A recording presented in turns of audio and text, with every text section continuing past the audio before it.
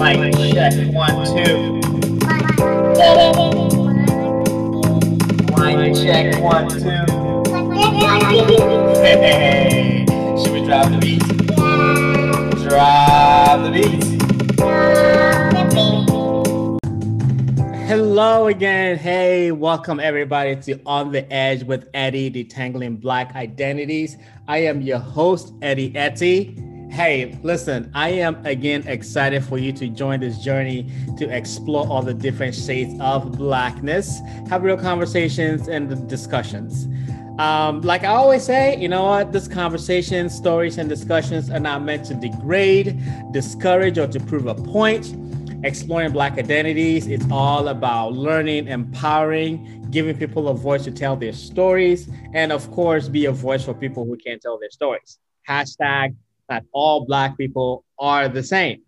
Today, though, I have a baller on the line with me here. Raina, hey, listen, Raina, originally from Michigan, Central Michigan, played basketball in Central Michigan. Got a master's degree in sports administration at Wayne State. Served as the director of women's basketball at University of Michigan. She has been at Iowa for several years, Big Ten champion.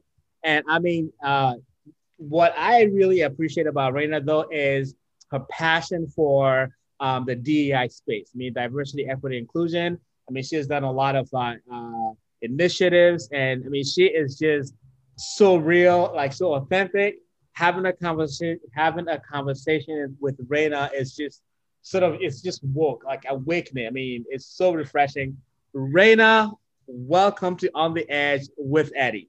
What's up? What up, though? I am so happy to be here, Eddie. Thank you for asking me to be a part of this podcast. I'm so happy when you told me that you were going to start it. I was elated because I know the conversations that we have had. I know your reach to people and the questions are going to be phenomenal. So kudos to you for, getting your podcast off the ground. I can't wait to see how far you go with this thing. Thank you. I don't even know how far I'm going to go with it. I'm just taking it one day at a time, talking to real people, having real conversations because, there's so many times that, we get into the Black identity space and, we don't even know who we are at times. Right.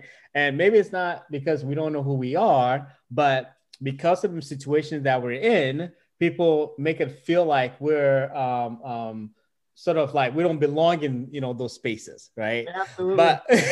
But before we get started, I want to ask you this, right? So you're from Michigan, and you grew up in Michigan. Tell me a little bit about your life in Michigan, growing up in Michigan. Elementary school, junior high. What was it like? Yeah, absolutely. So I'm originally from Detroit, Michigan.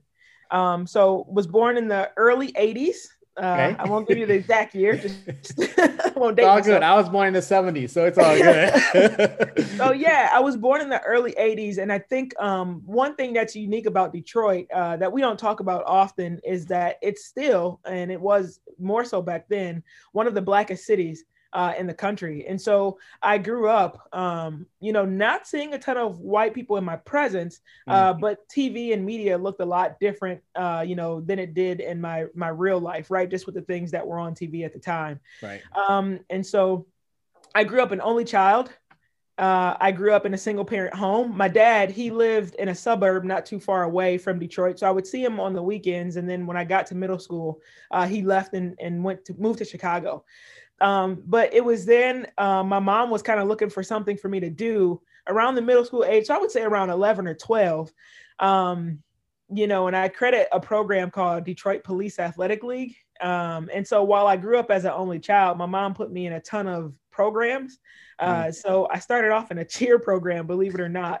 I have an older cousin who played football. And so when she would take him to practice, she's like, look at these cheerleaders over here. Do you want to be a part of something? So I was like, sure, let's do it. Yeah. And throughout that program and throughout junior high and high school, I played softball. I was part of the track program, part of the tennis program, part of the ski program. Believe it or not, they were taking a bunch of black kids to go ski, which was interesting at the time, because then I would go to my school and they're like, dude, what's that? what's that around your zipper? Like, it looks right. like, I mean, like a condom wrapper kind of. They're like, what's Right, that? right, Like, yeah. no, I went skiing. Like, it was for the ski lift. And, it was interesting times, just being a part of that dynamic. But I'm so appreciative of my mom putting me in all those different programs. And it was actually in one of those programs where I found my love for basketball. Nice. Yeah. So, it reminds me of Jamaican bobsled. Exactly. Right? We got a bobsled team, right? Who running? I know, right? Oh, that movie is dope. So, growing up in a single parent home, TV looked different, all Black neighborhood. You find your love for basketball, right? Yep. At that time, there probably weren't a lot of Black women basketball players. What was it like playing basketball and not have a lot of role models? And who did you look up to at that time? Yeah, there wasn't. The WNBA wasn't even around yet. I don't even think that the ABL had started, and women's college basketball wasn't on TV nearly as much as it is today. Right.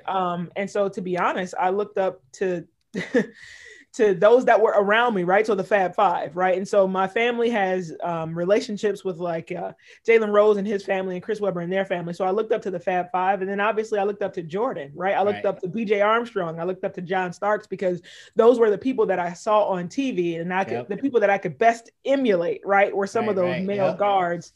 And so I didn't have a ton of female role models in that space that I looked up to, junior high going into high school. And it really wasn't until the WNBA took off that I really saw people like Cynthia Cooper, Cheryl Swoops, Lisa Leslie. And those were the people that they kind of pushed in front of the spotlight. And so it was instant though, right when I got to high school and the WNBA started and I saw like, whoa, wait a minute. You mean to tell me like this women's basketball player playing in this women's league is now about to have her own shoe? Yeah, sign me up. It's a thing. It's a thing. Yep. So now I'm looking at my future like, eventually I'm going to make as much money as Michael Jordan because, the path has been laid. The foundation's been set.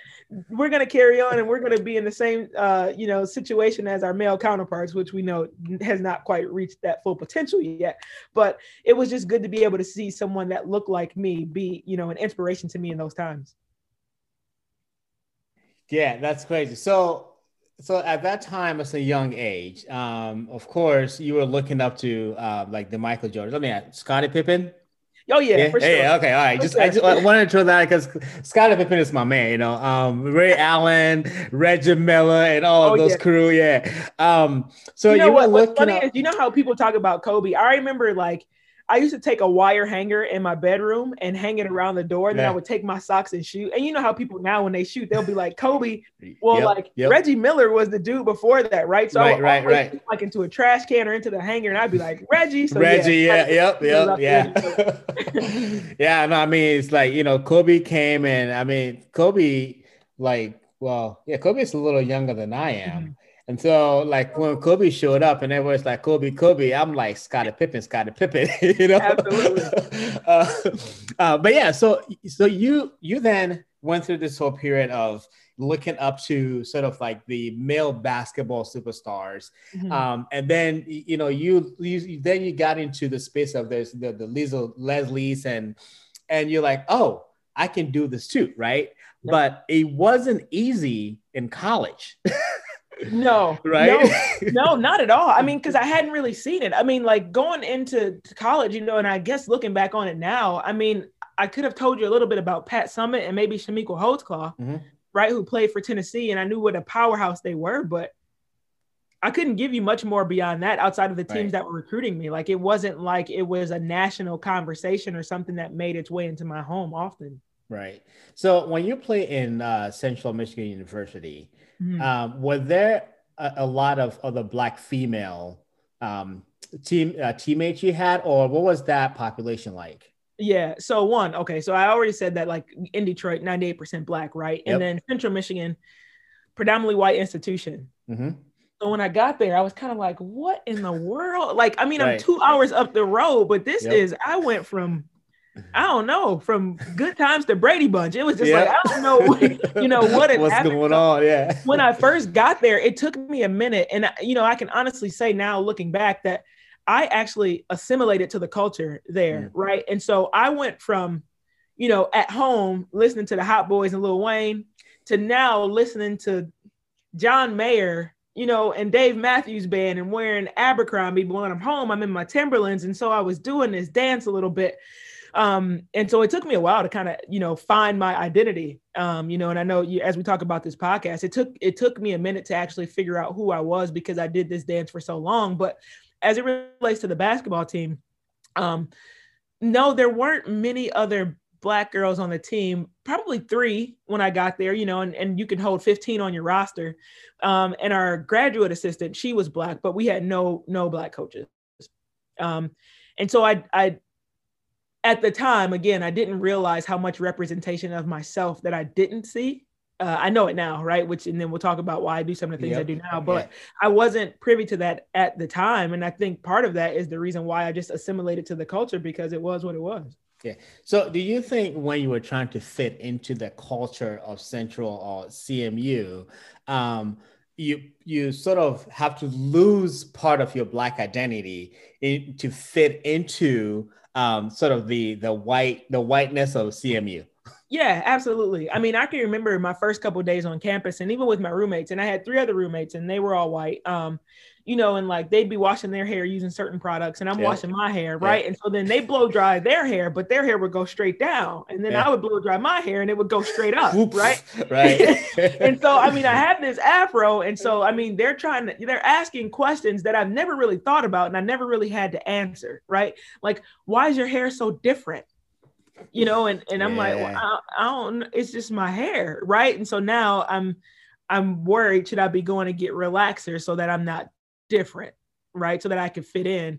Or even my clothes, like I said, you know, I might wear a cutoff t-shirt and some basketball shorts, and that immediately changed into more of a feminine look where I was more into now, you know, Hollister and Abercrombie. So I mean, it was tough trying to figure it out. And it wasn't until late in my college career that I actually, you know, was like, wait a minute, I feel like I'm doing this dance. I'm not going to do this anymore. Either you're going to like me or you aren't. And I think what happened too is I got introduced to the Black Student Union on campus. Okay. And then I started to realize these people look and feel like home. And they're excelling here in this space. And not too many people are questioning how they move about. And so if they can do that, and now I have this group of like minds and like identities, I can do it too. And then I just started doing things that felt a little bit more natural to me. And I realized, I mean, while some people question why I did it because they just didn't know, you know, just kind of out of ignorance, not, you know, nothing besides that, I started to feel a little bit more at home, at ease, you know, with who I was. I could put my shoulders back a little bit and just be who I was. Yeah. So what was the hardest thing about sort of trying to fit into the CMU college campus?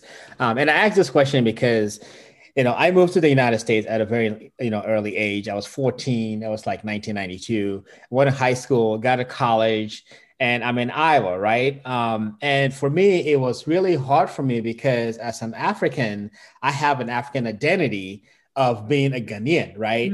But when I got to the States, you know, it was just, I felt very lost, right? And in college, trying to fit in, trying to find the right group of people, it was at times very hard for me to be friends with other Blacks, right? Because they didn't really understand me and I didn't really understand them, right? But after a while, having the conversation and getting to know each other, you know, I was like, oh, okay, maybe you just get to know people a little bit and get to know their backgrounds, and then, you know, you can be friends or whatnot, right? What was the hardest part about finding your identity at CMU? I think, I mean, for me, it was just like worried about being accepted, right? I mean, and so, you know, as I navigated my identity as being an athlete, I feel like I was always accepted just because everybody tends to look to the athletes to be some of the cooler people, right? I mean, middle school, high school, and it was no different in college. But, you know, wondering, will people still see me the same if my hair looks a little bit different? Or if I'm not off to the side, you know, singing, I don't know, God knows what with some of my teammates. I'm over here by myself listening to Busta Rhymes or whoever I was listening to at the time. And so for me, the hardest part was just getting over telling myself that you are good enough. Like, you know, these people may not understand you, but there's a whole world out there that may not understand you. And that's okay, because there are some people that are going to understand you. You're just like them. You will fit in. Just be yourself, and people will have to appreciate that. Yeah, no doubt.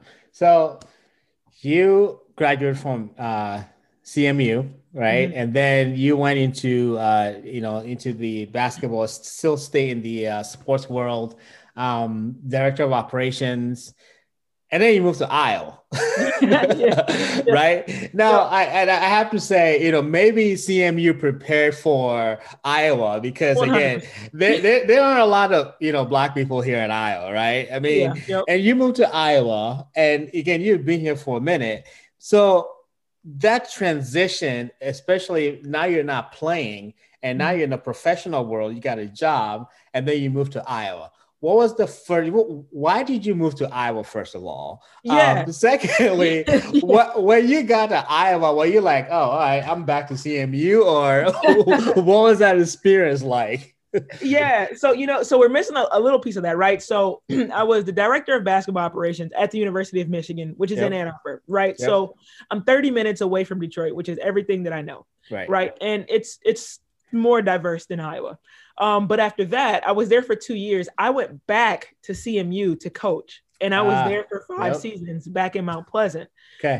So I 100% believe that me spending 9 years total as a player and a coach at Mount Pleasant definitely prepared me for, what to expect here when I got to Iowa, and just, not necessarily seeing representation and oftentimes being the only Black person in certain spaces. But what drew me here?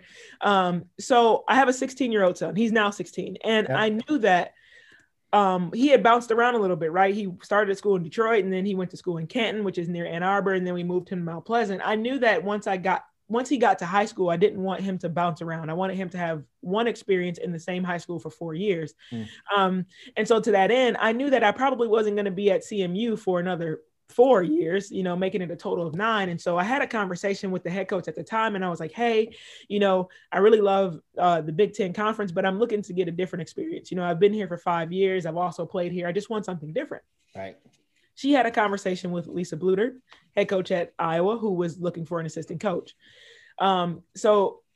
But my head coach at the time at Central did not tell me that she had this conversation. So one day I had a phone call from Lisa Bluter, and I was talking to her about the opportunity to interview here at Iowa. So when I got back home, I talked to my now wife, and I'm like, Sharita, guess who called me today? Right. And it's not in the off season. You're going to get some phone calls with people gauging your interest in certain institutions. Right. And so I remember this particular day I went home, and I'm like, Sharita, guess who called? And she's like, who? And I was like, Iowa. Ain't nobody going no damn Iowa. Not a chance. And that was the end of the conversation. Right. I wasn't going to explore any further. All I knew was that there was a lot of corn, and that all the presidential candidates go through Iowa. That was about the only thing that I could tell you.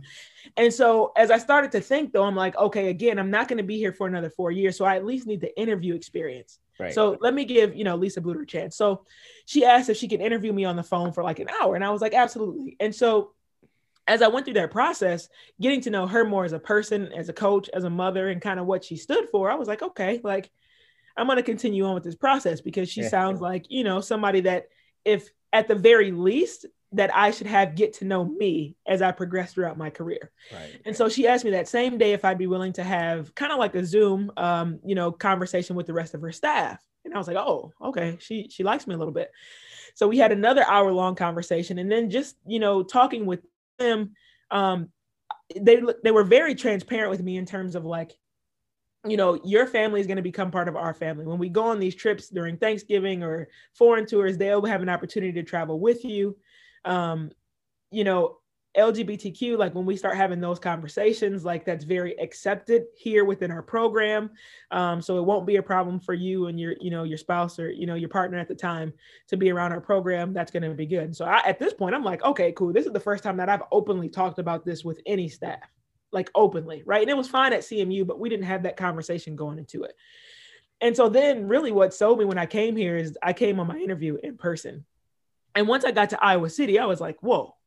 Like, I mean, I had to ride past a few cornfields from the airport to Iowa City, but once I got here, I was like, man, this downtown is happening. Like, I mean, the way that it flowed with the campus, kind of interwoven into downtown, and, all the mom and pop like restaurants and stores and, spots, going on campus. Yeah, I was like, this isn't too bad. This isn't what I thought it was going to be at all. And so Coach Keno Davis, his dad used to coach here at the University of Iowa, Dr. Tom Davis. Yeah. He's now the head coach at Central Michigan. And he also had somebody on his staff, Kevin Gamble, who played here for Dr. Tom Davis.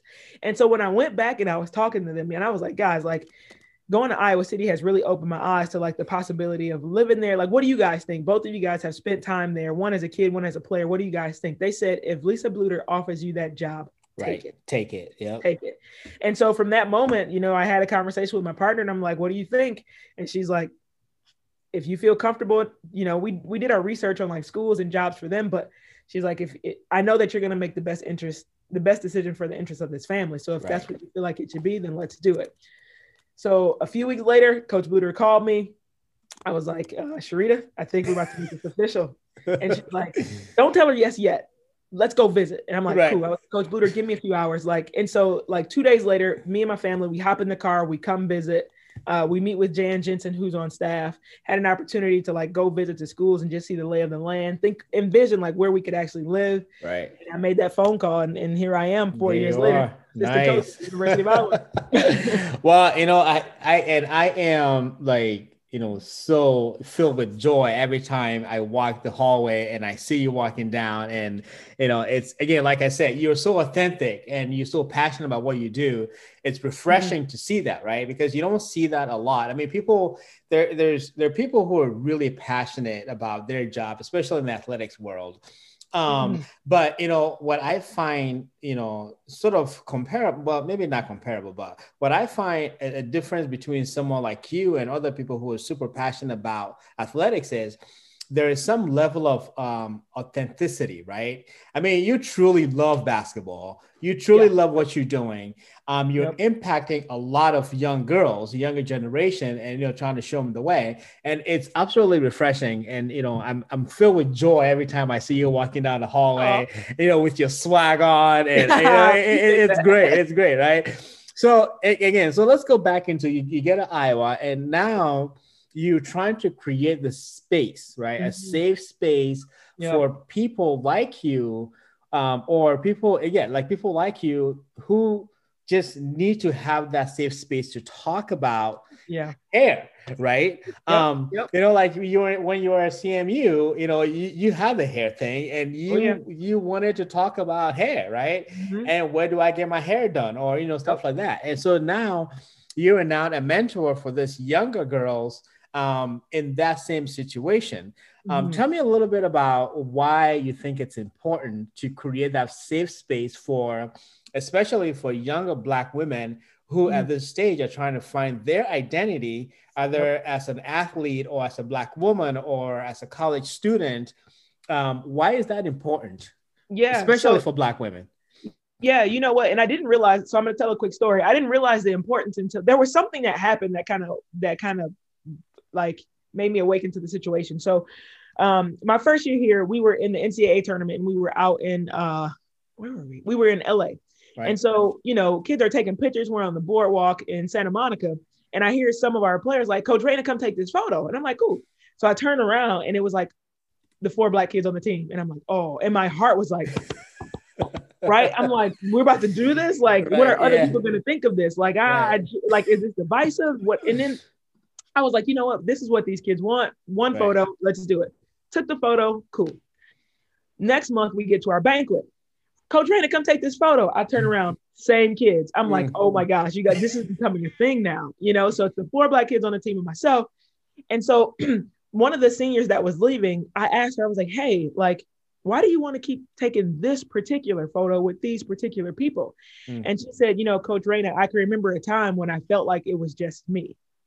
And right now I feel like you guys are my family. And so now that I'm about to graduate, I want to make sure that I have pictures of my family. And I was like, whoa. Wow. Like, whoa. Yeah. And so it started making me think about like my collegiate experience and kind of how I didn't have anybody to talk to about certain issues. And although these things were happening unintentionally, I decided, I think that we should have an intentional space for these kids to be able to talk about whatever they want to talk about without being judged, without having to code switch, just being their authentic selves. And so my second year, you know, I was kind of nervous about asking Coach Bluder, could I do this? But I knew I was very passionate about it and I knew it was necessary. And so I asked her if she wouldn't mind if I met with the Black kids once a month. One, so that we did have that safe space to just talk about, things that we found important to our community or things that maybe other people wouldn't understand. But not only that, for me to have the opportunity to introduce them to other successful Black women that could be part of their cohort or, their network. So as they navigate this world, once they leave here, they can have a group of Black women in their corner. So it's been very instrumental, like into the growth of these young women. And obviously, I'm here for all the women on our team, right? Not just the Black women, but I understand that some of these kids need to be poured into in a different way. Yeah. And that's what I'm attempting to do, with the Black kids in our program. And so, I mean, the conversations that we have, right? We had conversations this one particular day. I mean, we talked about the importance of voting. Yep. And then, of course, then it went to Kanye. Yep. And then navigated to Donald Trump. And then who can use the N-word, if anybody can use the N-word. And then we all go in Amazon and get our hair products so that we only had to pay one shipping fee, right? Like, I mean, those were the type of conversations that we were having. I mean, we will go out, and I know we went to watch Queen and Slim together, unfortunately in COVID, but I think American Skin, if that came out in movie theaters, that'd probably be a movie that we went to go see as well. And then we'll go to different soul food spots, but just to give them a touch of home, because I don't want them to feel like they have to assimilate. I don't want them to have to go through the first 3 years that I did in college. They should be able to come here right from leaving their parents' house and be able to be themselves and to find themselves immediately and not have to go through that process of, do I belong? Am I good enough? Right. And so really, I think that's what that platform has just allowed. And, it's done wonders for, not only the Black kids on our team, but they also take those conversations and have them with other kids on the team, their roommates, their teammates. And so I think those conversations have done wonders for our program. Yeah. No. So first of all, when you told that story about taking the 4 pictures and, family and stuff like that, I'm here getting goosebumps, right? Because it's so powerful because a lot of times, like our white friends don't really think about something like that. Right. So like when you're talking, it just reminded me of the coalition that myself and my good friend Curtis Chung started a couple of years ago called Black Men in Technology. Right. And, and for us, Curtis and I, for the longest time when we were working at the University of our hospital, there was only 2 of us, the 2 Black men, right? Wow. And there were over 350 employees within that department. And, everywhere we go, like, when I sit in meetings and I'm the only one there, I feel so alone, right? And so we decided that, we need to sort of build our own family and build a space that we can talk about things or people that we can relate to, right? And like you were saying, we usually go out. Before COVID, we used to go out for lunches and have conversations and stuff like that. And it's crazy because there are times that we'll walk into a restaurant, and as soon as you see like 4 or 5 Black men walk into a restaurant, oh my God, they're about to rob the place. Right? And so, in a minute, I'm going to ask you about that experience, do you find yourself in spaces where there's like a group of you, as in a group of Black women, or maybe it's just a group of, Blacks in a space, and you walk into a space and people look at you like you're about to rob the place, right? Because it's crazy. Like we're all professional. We're dressed nicely. We walk into a restaurant and we just want to eat and have a conversation, right? And we get there, and the waiter sort of looks around and sits us all the way in the back. So we're not visible to like everybody else coming in. Like, do you have that experience with your girls as well? Yeah, I mean, I've had that experience with, so not necessarily with the team. And I will say, because most of the places that we go with the team, they're soul food places. So the clientele in those establishments are a bit different, right? They're diverse, or it's predominantly people of color once we go in the door. But I've had that situation like with my friends, my female and my male friends, where, they try to sit you off to the side or kind of out of the way so that you're not intimidating to, their patrons or their customers. Or, there's times when just Sharita and I will walk into place and people are kind of, looking at us like, what are they doing? Like, like, dude, we're coming to do the same thing you're doing, to probably watch a game and, have a beer or just get some food, and it could be nerve wracking, but the only thing we can do without people knowing us is kill them with kindness, Yep. I mean, absolutely. I don't know that how many robbers would come in and be like, hey, how you doing today? Have a right. great day. I want some food, right? Yeah. And so, so we made a point of just, saying hi to people if we find them staring, and, that's their issue. That's not going to be my issue, because absolutely we could, hold that. And I think for a large part of that, our families, our culture, we've held on to those things for so long, where we've felt like we've had to minimize ourselves, or, just be allowed to sit in the back for so long and had to shrink ourselves so that we're not intimidating to other people. Well, no more. No more, right? We're done with that. Yeah. If you don't like it, then at this point, pay your bill and bounce. But I'm going to myself. Oh man, this is great. I'm enjoying this conversation. I hope everybody else is too. I'm gonna shift gears a little bit and talk about, you have some bling bling on your chest right now. It's the continent of Africa. And in your Instagram feed, you have 3 flags. I think it's Sierra Leone, Senegal, and Guinea-Bissau, right? Yep. Why those flags, first of all? And 2, let's talk a little bit about, what do you know about Africa and the African people? So I know my ancestors were taken from there. Okay. All right. Okay. All right. It's a start. So my answer is going to kind of be all over the place. So the reason why those flags have recently appeared in my Instagram bio is because about a year and a half ago, I did an ancestry DNA just to find out. I wanted to know, like, where am I from? Right. That's been something that's been robbed for African Americans, right? Is the ability to know, like, where your lineage and your ancestry, where it originated. And so when I got it back, I mean, it was all over the place. It was like, maybe Nigeria and probably Congo and maybe Sweden. And I'm like, what? Like, I don't get it. Right. And so then I was introduced to African ancestry, and I heard that they can narrow it down to the exact country. And obviously it was different way back then, but they can get me into the correct space, West Africa, East Africa, whatever. And then also your tribe. And so I decided to go ahead and do that. And it came back that those were the countries that my ancestors were from, were Senegal, Sierra Leone, and Guinea-Bissau. Nice. And it even got me down to like the Mende, Fulani tribe, the tribe. I started to do a little bit of research, because one thing, that we hear oftentimes is that African Americans aren't necessarily connected back to the continent in which they came from, again, because that was robbed and stripped of us.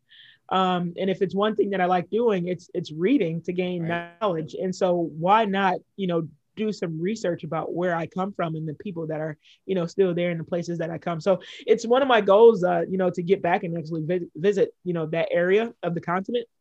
So then your second question was like, what do I know about Africans? Right. Yep. Right. Yep. And so, I mean, obviously growing up, I knew what the media painted it to be. Right. And it was for like 2 cents a day, I can sponsor a kid to eat or whatever it was. And they always got the fly, and then, poor starving kids, and they're skinny, they're bone. Exactly. And Yep. And so that's what I grew up believing. Right. And I think it really wasn't until me starting to get into my own lineage and doing my own research. And obviously too, with this boom of social media and how the world has become a little bit smaller and we're all connected, because you can literally like look up on Instagram anything you want. Right. I can hashtag Ghana and see like everything, the whole gamut of things. And so what I know about, I know that Africans are prideful. They take pride in where they come from. I know that there's many tribes, many languages, I know that it's massive, and that, that talking to you, I would know that, but if I just allow, America to teach me that, I'd never know it. Right. I get into the food a little bit. I know that there is a jollof rice war between Ghanaians and Nigerians. Okay, well, first of all, let me clear this up. Let me clear this up right now. It's not a war, okay? Ghanaian jollof rice is legit original jollof rice. Okay. The Nigerian jollof rice is sort of like, they just wanted to be cool like us. I got you. And so they cook their jollof rice. It's nothing close, right? I mean, don't let anybody deceive you. Like Ghanaian jollof rice is the original Martin Luther King of jollof rice. So let's clear it up right now. Right, Nigerian right. is Al Sharpton, but Ghana exactly, exactly. Yep. That's hilarious. Well, I mean, yeah, I mean, for the most part, that's that's all I know. I know, in terms of Africans that live here, is I know that like people like such as yourself, like Africans love to give back to their country, yep.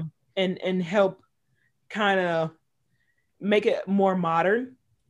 So whether we're talking about technology, right, or certain sources, water, right, education. Yep. I know that Africans keep a bridge back to their homeland, which I think is super important. And I don't want to use the word envious, but I wish that I had that, to link back to my lineage as well. So that's what I got for you. Yeah, nice. Hey, you know what? That's better than what other people say, right? I swear, like, when I first moved to the United States, people were legit asking me, "Oh, do you have a pet elephant, right?" Or, oh, wow. Do you have a pet lion? And I'm like, I've never seen a lion or an elephant ever before in my life, right?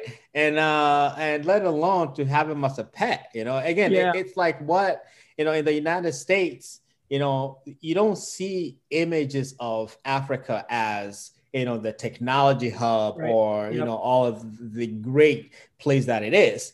Like you said, it's the starving kids. It's the, people killing each other, or is, all the nasty things that happen, that, they show, in the United States TV. So, having a conversation with people about, what Africa is like, I'm hoping sort of that conversation is used to educate people that, Africa is really not what you see on TV, right? Yep. It is, first of all, it's way, way, way better than that, right? Again, like the Black Panther movie, right? Right. That representation of what, Africa is, with all the different, tribes and the colors and the beauty and the technology, and realistically, that's sort of what, the Africa that I know is, again, there's poverty, but there's poverty everywhere, but it's just the wrong representation of Africa sort of sometimes just pisses me off when I see it, on TV, it's just like, but again, like you said, you have to read, you have to educate yourself, you have to learn, in other words, if you want to know, the real story. So talking about reading and learning and all of that stuff, you're an avid reader, which I admire so much about you, because I really don't like reading. The only things I like to read are like magazines or research that are like, maybe a page long. But you've read a lot, and you read so much that you have this concept of Raina Reads, right? Tell me about Raina Reads and why you started Raina Reads and how that whole thing, how Raina Reads came about. Yeah, so I got into reading actually later in life. I was introduced. So obviously, I mean, you read some books here or there, right? Like The Longest Winter Ever, which is like a Black cult, like following book, right? Like I read all those and got into like The Hunger Games, like a little bit, right? But other than that, I mean, like I wasn't really into reading. And then in 2016, so I think this was slightly before Colin Kaepernick's whole ordeal, right? I got introduced to a book by Ta-Nehisi Coates, and it's called Between the World and Me. And I was reading that book, like I can see the world through my lens as he's speaking, right? I was able to fully grasp every word that he was speaking, and like it wasn't like some fictional place or like, that I had to put myself in a different space, right, in order to understand what he was saying. And I was like, whoa, like this book really speaks to me.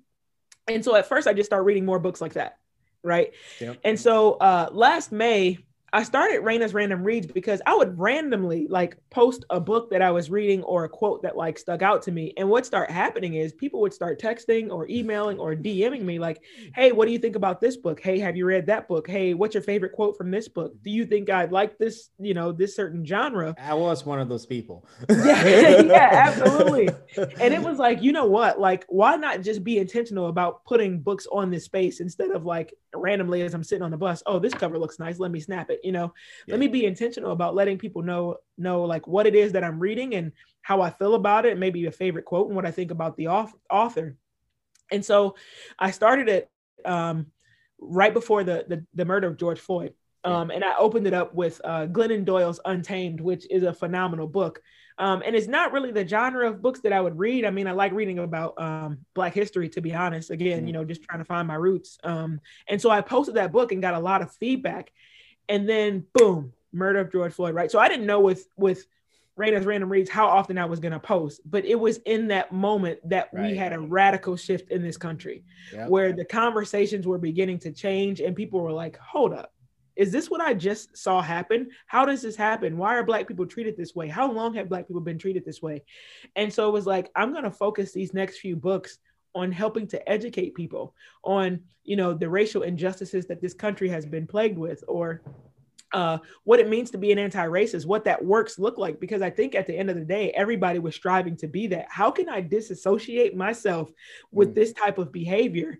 And so you'll notice, like, right, June 2020, I start posting a lot of anti-racist books. And then, as I kind of got tired of reading that kind of stuff, right? It takes a toll on you after a while. I just kept it going. And so that was really the thought behind it, was just to be intentional about getting information out there, and then being intentional about directing people on where to go to be more anti-racist and to learn about this country. And I'm still posting those books to an extent, but I think it's just kind of what moves me, right? I'm reading Phil Knight's Shoe Dog right now, right? I own a company, and so I'd like to know how, as a small business or as an entrepreneur, he actually built that company to where it is now. And so I also read a few, one of the last books that I posted was what's the name of it? The Untethered Soul, right? And it was about anxiety and kind of overcoming those fears. And I think a lot of us, it's been passed down, the traumatic experiences of our ancestors. And so really, I was just trying to figure out how to shed some of that anxiety that's not necessarily related to me. And so, I mean, that's how we got here. I think it's kind of taken off. I'd love for like a publishing house to get in touch with me so I can have some type of deal on Instagram. So if you're out there and you're listening, holla at me.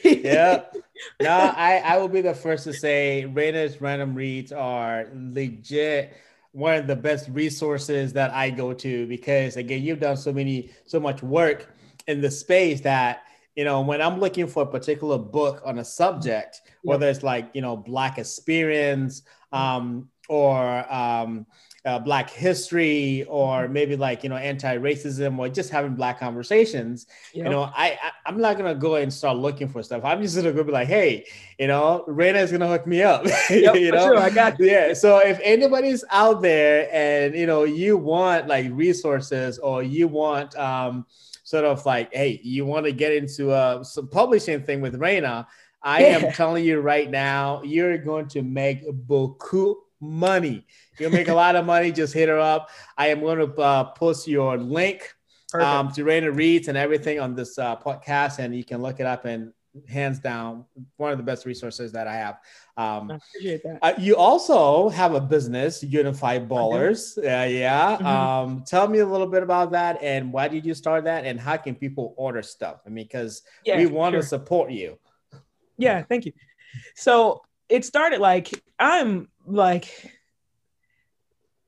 I'm a mess as a coach, right? Like I'll be out there just yelling all kind of stuff, right? I mean, like, and the kids, I think they really take to it because I'm really transparent. I'm really authentic. Like, and I'll say, like, say somebody has a fancy pass or gets an and one in practice. I'm the person running down the sidelines like, da-da-da, da-da-da, right? Like they just made an ESPN highlight, and it's enjoyable, right? Like, but it'll also, because I am like that, I think it also allows me to kind of get on them, right? Because there's balance there. And so a few years ago, like, when our team would be on the road, like hitting 3-pointers, I would always be like, oh, where my shooters at? Like just yelling it, and the kids would get hyped, and they would start saying it to myself, where my shooters at? Where my shooters at? Or even when they were missing too much, I'd be like, dang, where my shooters at? And I would also have comments like, if a kid was having a bad day, like, don't worry about it, dude, just bet on yourself. Like, that's all you can do is just bet on yourself. If you do that, other people will come around and do the same thing. And so I realized, as some of the players that I was coaching were starting to graduate, they would put like in their tags on social media, they would hashtag like, where my shooters at?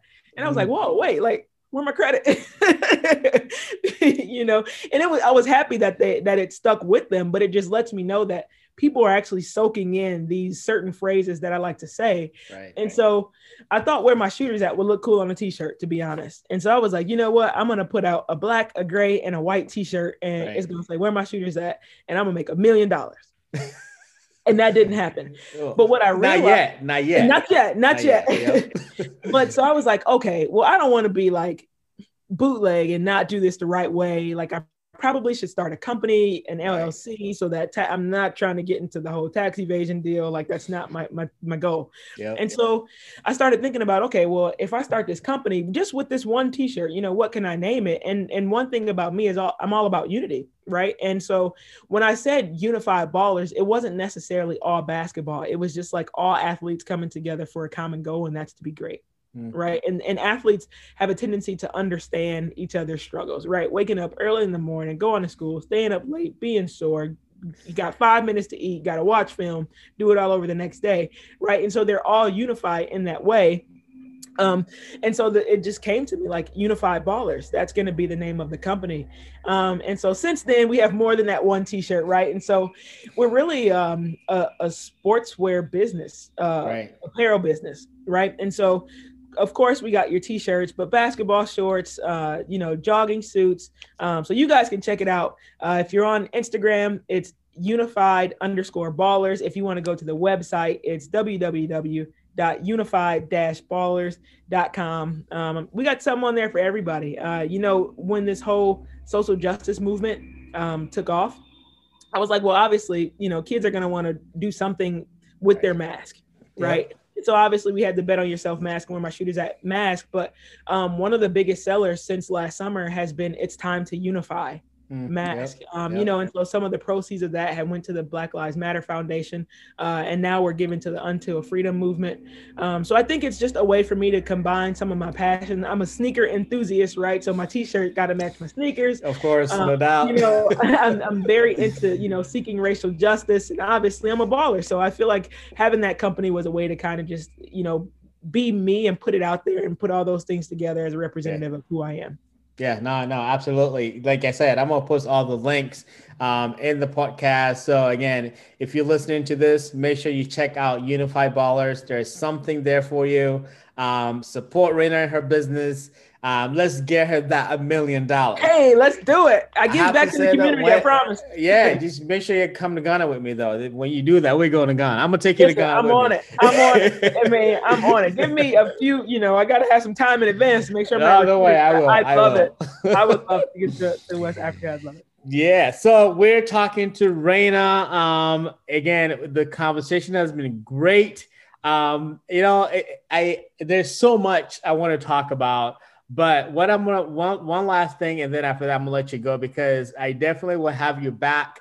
I want to have both you and Sharita back have a conversation because next season, what I'm talking about is Black love, right? Oh, love it. And Black love is something that people don't understand, And it was crazy because the first time I saw you and Sharita, I was like, wow, they're just beautiful people, and I'm like, oof, that's just a Black love right there. So I'm going to have you guys back, talk about Black love. But you guys got married recently. Congratulations. Absolutely beautiful white wedding. I saw pictures. Sorry, I couldn't make it. Stupid COVID. But right after the wedding, you went over to California. Yeah. And people were buying you drinks and we're all excited for you guys. Mm-hmm. So tell me a little bit about that. And then do you think that would have been the case 5 or 7 or 10 years ago?